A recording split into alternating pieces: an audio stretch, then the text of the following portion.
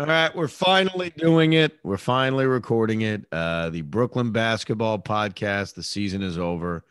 Evan Roberts, Mike Biseglia. I got to be honest with you. I have no interest in doing a podcast about this. I know it's been 10 days since the Nets lost game 7. I think I recorded like a 4-minute instant reaction the night of, which was Right. basically a funeral.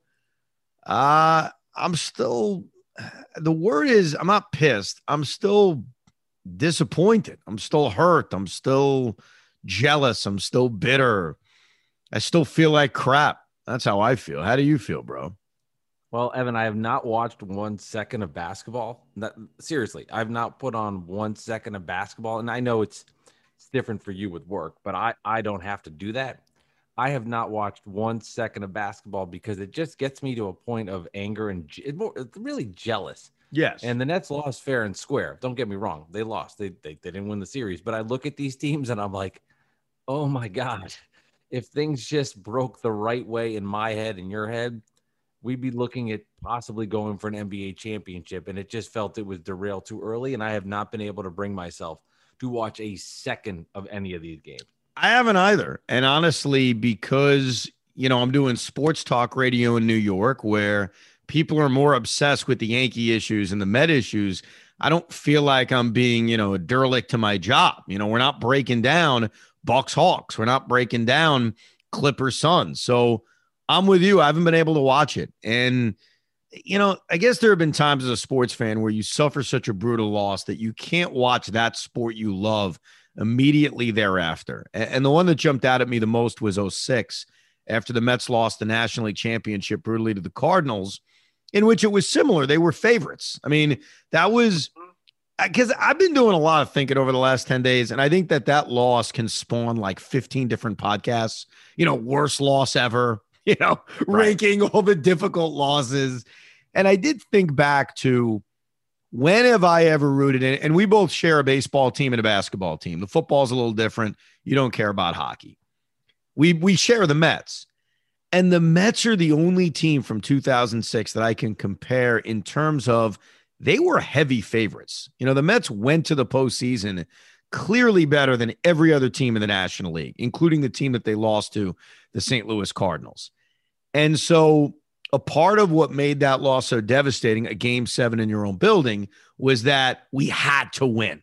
We were better. We had to win. Now, I know the Nets maybe at the end weren't better with all the injuries that they had, but in terms of expectations going into a playoff, that was probably the biggest maybe I've ever had as a sports fan. And I couldn't watch that World Series. I could not watch Tigers Cardinals. And I don't know if when the NBA finals start, things will be different. But right now I'm with you. I mean, even when I think of Atlanta, Milwaukee, I become a jealous bastard where all I can think about is it should have been us. It should have been me. It should have been you. And I got to tell you, I know it's been 10 days and I've had a few people tell me I got to grow up. Maybe we both have to grow up. But I'm still bitter and I can't watch any of this crap. It's funny you mentioned that Mets game because I think this is the most painful loss I have suffered as a sports fan since that Mets game. And I thought about this. I'm glad you brought it up because I thought there was a couple of similarities.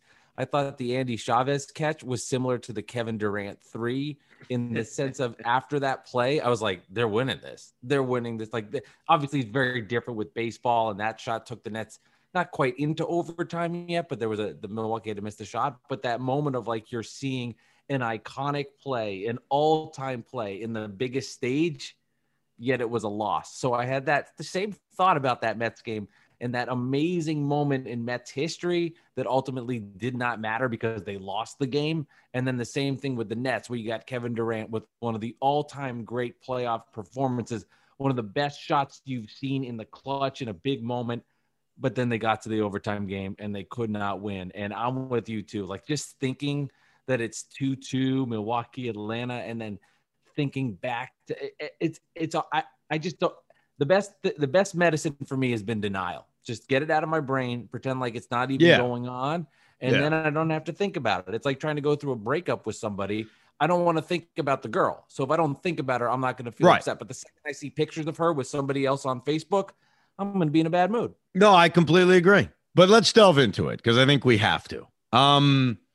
There were a lot of things about this game 7 that scared me, and I know scared you. We traded a few text messages. They should have been up by more. I think that was a fear we had going into halftime. But I want to go back to that KD play because I think what helped in the moment for me is that I never thought it was a 3.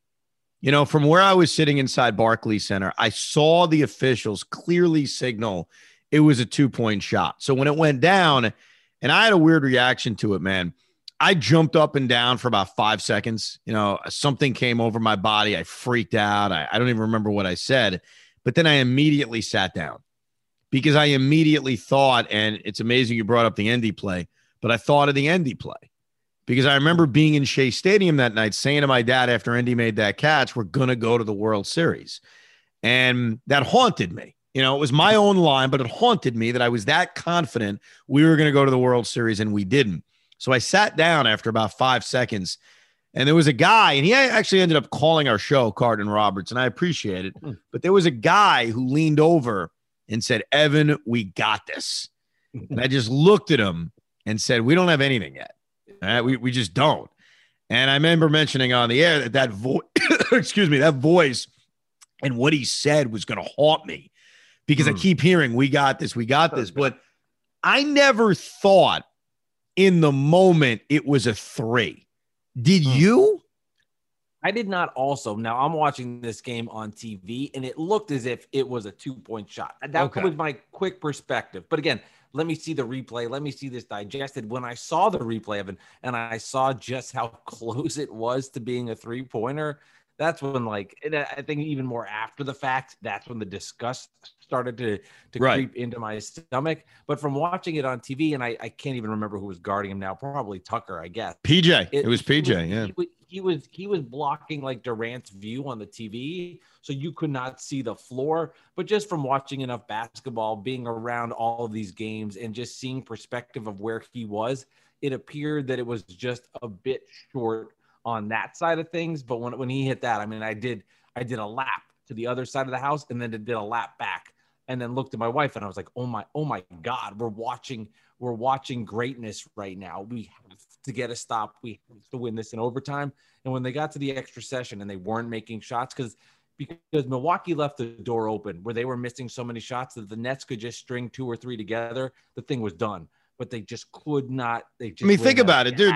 They couldn't do it. The only bucket they got in overtime, if I'm not mistaken, was a KD air ball in which Bruce Brown got the offensive rebound and the putback, and that may have been on the first or second possession of overtime. But they were gassed.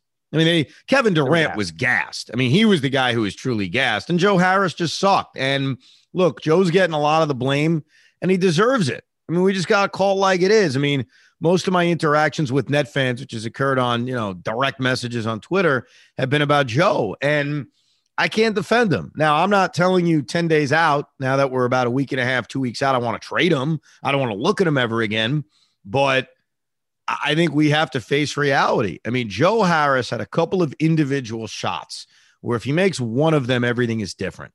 You go back to game 3, the open look inside the perimeter that I think would have put him up by, God, I don't even remember anymore. But it was a big shot inside the final minute of that game. And he's got to hit that shot. And then there were shots in game 7, including one in overtime.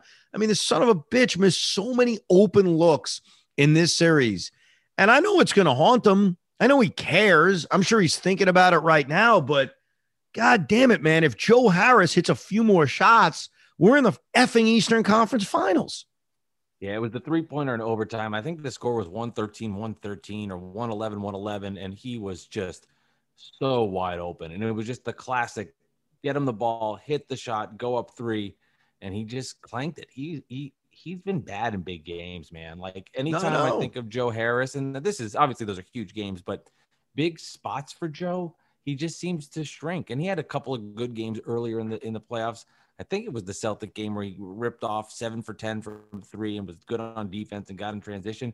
But anytime there's a big spot, he shrinks on the floor. I even look back at the game against the Wizards in the regular season, and he had the terrible inbound pass. It just seems like big moments for Joe. Yeah. He does not show but they're always but there was always a good excuse for it. You know, if you go back to the Philly series in 2019, we could credit the defense of the 76ers and how good of a job they did against him.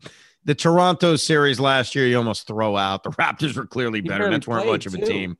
Right. I think he, yeah, I think he played the first 2 games, if I'm not mistaken, and then missed game 3 and 4. This wasn't about tipping your hat to good defense. This was about Joe Harris missing open shots. And then also, and we saw it in the games in Milwaukee, then committing stupid fouls that would lead to 4-point plays. And it almost combined, you know, how bad he was. And look, I get it. And we haven't even mentioned it yet. Kyrie Irving was out. We all understand that. James Harden was a shell of his former self. We all understand that. But if you watch the NBA playoffs, everybody's dealt with it. You know, and it's not making me feel better. Oh, well, Giannis is out now for Milwaukee. Trae Young's missed a game. Look, the story of the NBA playoffs has been injuries.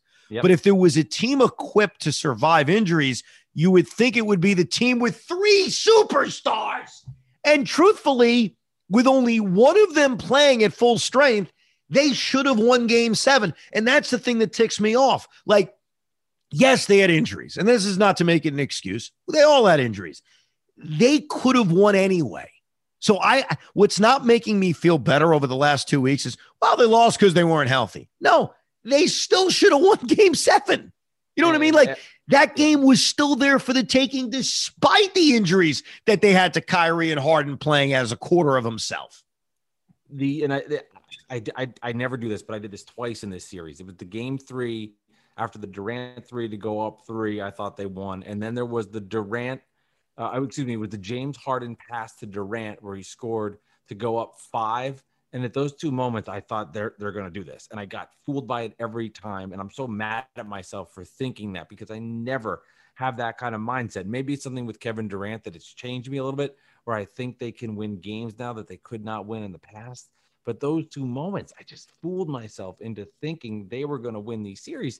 And the thing about the Nets, and we've talked about this ad nauseum on this podcast, that we said, okay, they finished 48-24, but they had all these injury problems. So we said, you know why they finished so well?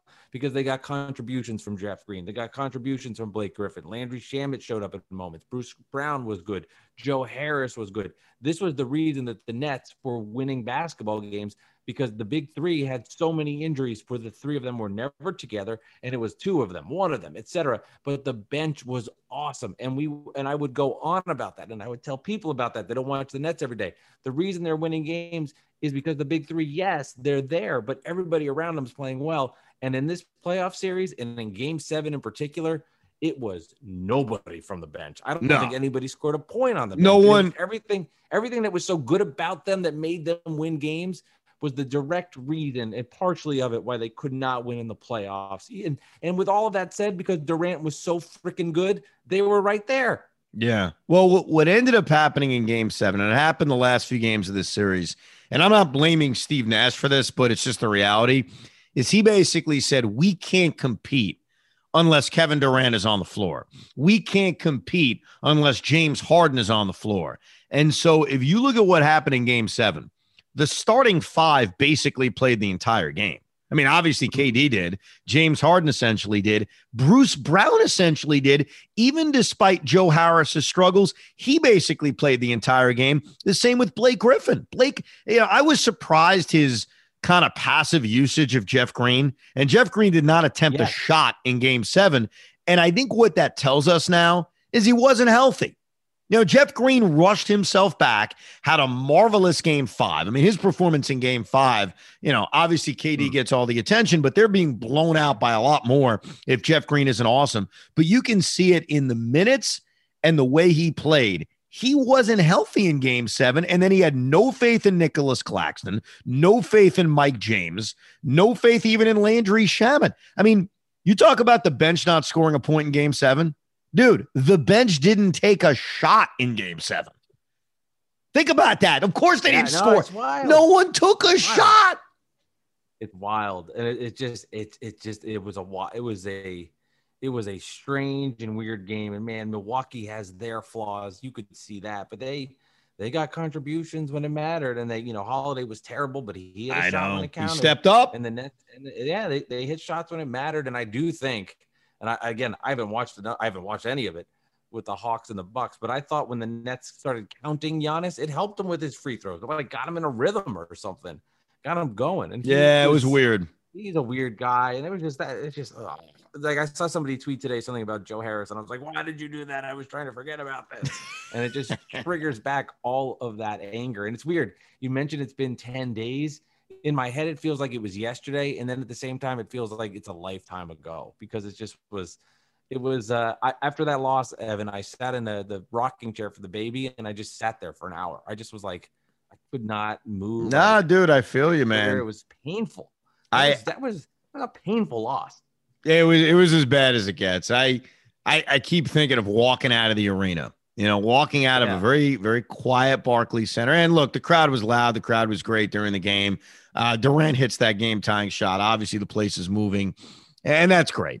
But unlike Knicks fans, we actually don't give a crap about it. I mean, great. The place was loud. Yippity doo dah. Let's put a freaking banner up that Barclays Center rocked for Game 7. We lost, but leaving that arena, I was holding my wife's hand and my hand was limp. Like I was just dead. I was walking as if I was a zombie, and it was a very long walk to my car, very long walk. And then the drive home, and my wife's smart. She didn't want to say anything to me. She just said, I'm sorry. And that was it. Smart. And I just kept thinking about all the small effing things right. that contributed to not advancing, contributed to not moving on. And what I didn't know, and I was alluding to this earlier, was even how close the KD shot was to being a 3. So that was one of those things that never was in my mind. It didn't really hit my mind until I did the show Monday. Because I knew Monday, look, I'm going to take a beating. I get it. And that's fine. Craig's a Knick fan. A lot of Knick fans listen. From an entertainment standpoint, people want to hear the Net fan get beat up. And that's fine. And I have to admit this. I found that show to do that I did with Craig on Monday after the loss to be less painful than if Joe and I were doing a show in which we broke down the game. Because when you break down the game and you think about things on such a serious level, it becomes more painful. And you think of everything so specifically. Look, Craig's busting balls. I mean, I get it. He's an entertaining guy. And that was more about entertainment than it was really thinking about every moment. So it sucked. Don't get me wrong. It was still painful, but I think it would have been more painful. This is more painful right now. Me and you talking is more painful, but I didn't realize till Monday how close it was to being a 3. And then I spent last week, thinking about that the entire time. Like, oh my God, if his foot was just a centimeter smaller, that's a game-winning 3. We walk it, well, not walk it off. There's a second left, but we win. Oh, I know. It just adds to the pain. It just adds to it. It makes it even worse. And I have that photo. I deleted it now because it wasn't healthy. But I had it saved in my phone, and I would almost go back and look at it, like expecting that if I looked another time, maybe his foot would be behind the line and the whole story would change. And I would just stare and zoom in and just look about how the tip of his toe was over that 3-point line. And that was just one of the bizarre factors in ending this season for the Nets, that if that's a centimeter back or an inch and a half back, the Nets are probably going on and moving on to play the Atlanta Hawks. And, then they get the news. Of course, we get the news 2 days later about Spencer Dinwiddie now ready to turn to basketball activities. And who knows if that was just all planned and if he would have said that if the Nets were still playing, and who the hell knows if that was even reality. But just even seeing it was just adding to all of the pain from that loss, just adding it all up. The Joe Harris misses, the Kevin Durant shot just a centimeter shorter or longer would have helped. Kyrie Irving, clearly the Nets just, I will say, and I definitely did not, and I did, but I took it for granted just how much offense he gave to this team, and without him, the deficiencies that they had on the offensive end, because they really missed. Obviously, I'm not saying anything, groundbreaking here, but man, they missed his secondary offense to just really help Kevin Durant, so he didn't have to put in 45 to 52 points in order for this team to at least be close to beat the Bucks. Yeah. And look, here's the reality. James Harden was terrible in Game 7. All right, he was. I mean, I think he missed 10 or 11 threes. He turned the ball over a lot. Basically, his offense came from getting to the free throw line. And a couple of times he probably shouldn't have got to the free throw line. And I know he almost had a triple-double, but James Harden was awful in Game 7. But I'm not mad at him. I kind of go into this offseason thinking, wow, James Harden left it all out there. James Harden was clearly not healthy. They revealed what kind of strain it was. If this was the regular season, he was going to miss a month.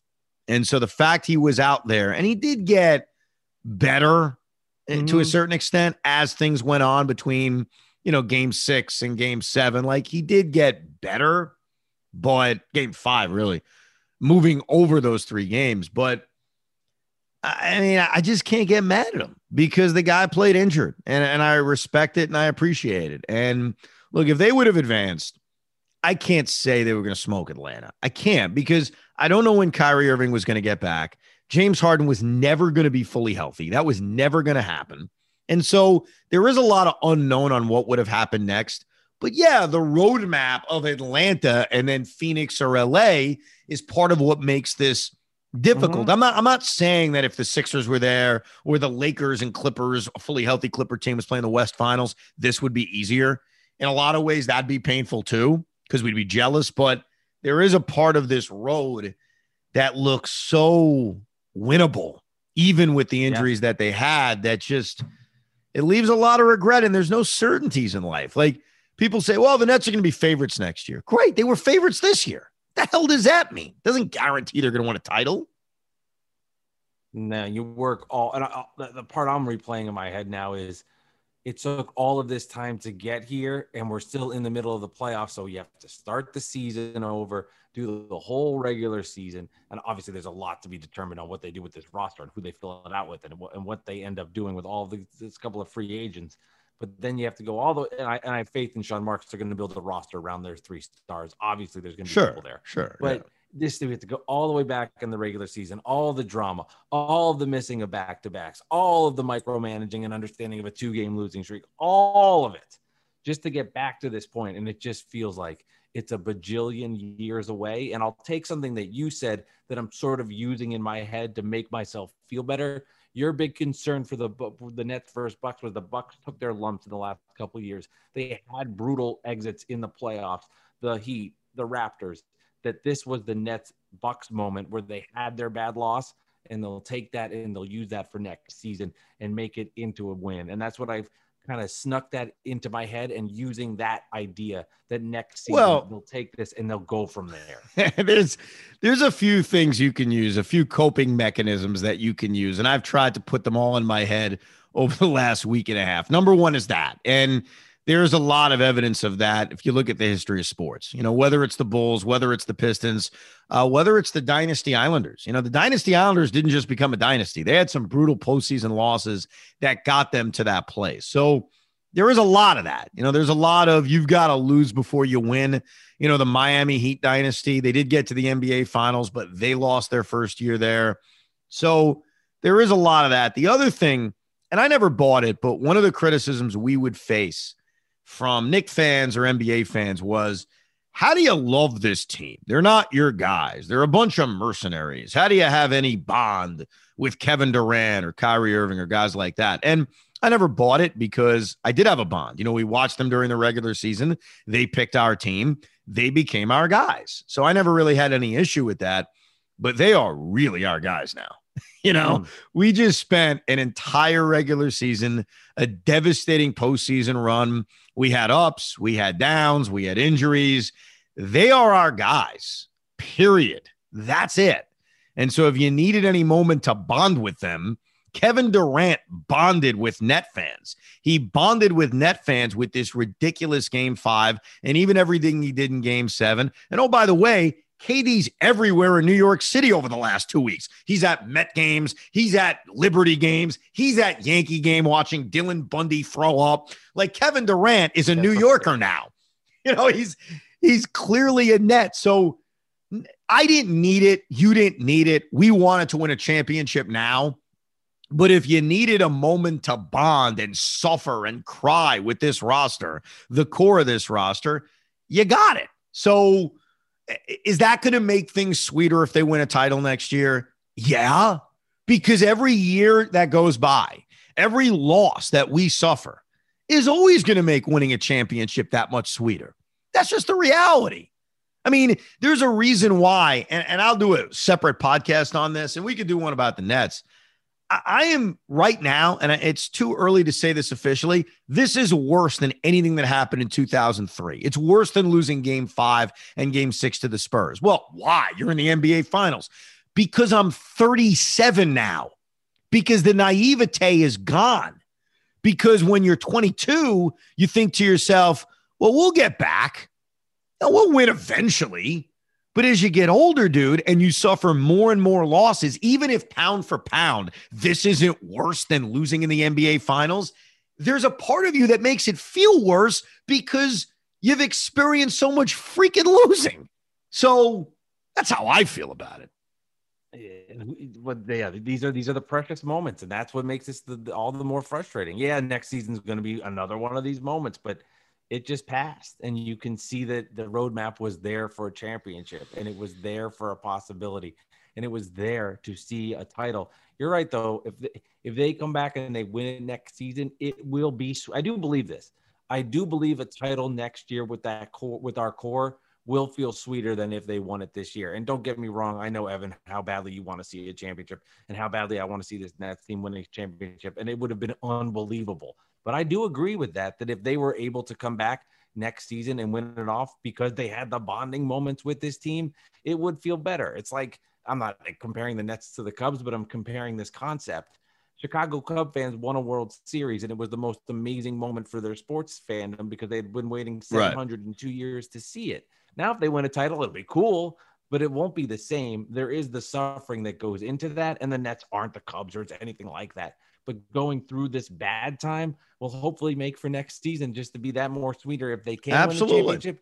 And then if they lose, it'll just be even that much worse. Yeah, yes, that much worse. I think what I fear also is that when this regular season starts, we're not going to be able to enjoy it. Even if this team, let's say Harden, Durant, and Kyrie said, we are going to punish the NBA. You know, we have a full year together. It's a regular year, packed arenas. We're going to punish the NBA. And let's say they went 75-7. Not even joking. Like they were that dominant. We'd be miserable because the entire time we'd say, yeah, this is great. Are they going to be healthy in April? Are they going to be healthy in May? Like that is going to be a fear in the back of our minds. And I sort of dread that because I think that you and I, especially as diehard fans and anyone listening, you want to have a relaxed regular season. You want to have a regular season where you just dominate and kick everyone's ass and take names.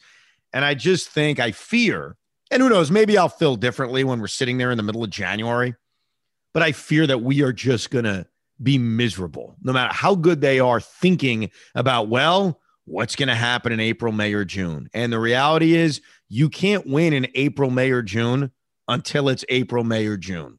And so what are we going to do in the middle of December, January, February, March? Are we going to even be able to have any joy from an 82-game regular season?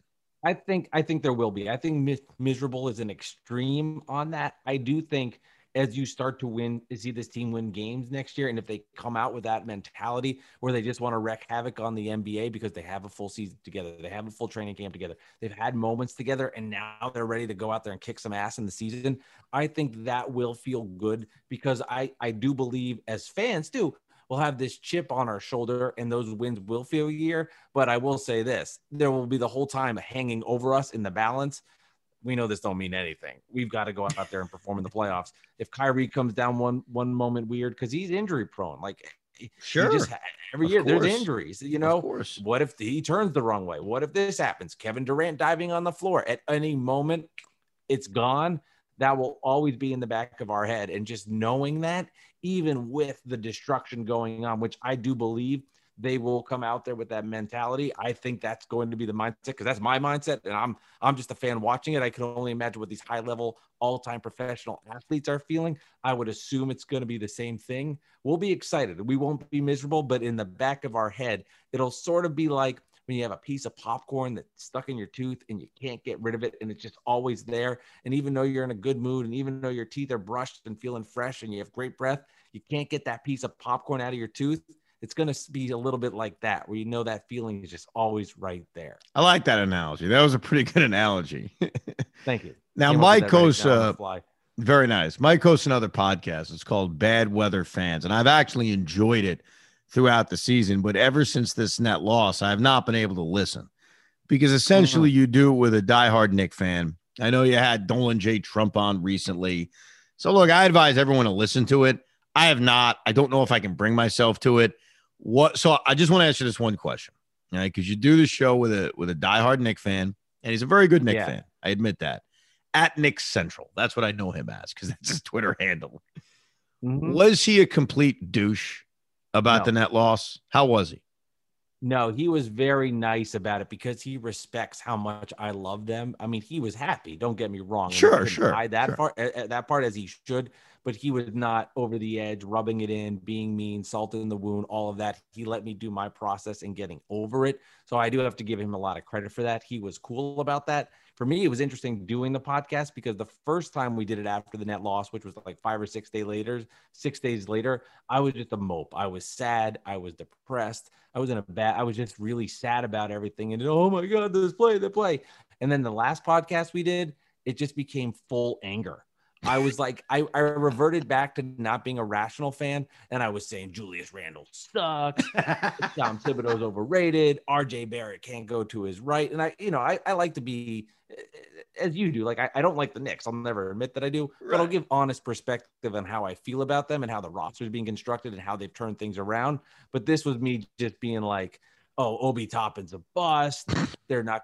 Emmanuel quickly proved that he can't be there for the long. I mean, it was all, they don't have point guard play. It was me just being like out of control because I was just so angry about the Nets. But I get it. Hey, the next time they fantasize about Damian Lillard, just remind them that the Nets could always offer Spencer Dinwiddie in a sign and trade, Nicholas Claxton, and Joe Harris, and get Damian Lillard ourselves and build a big four.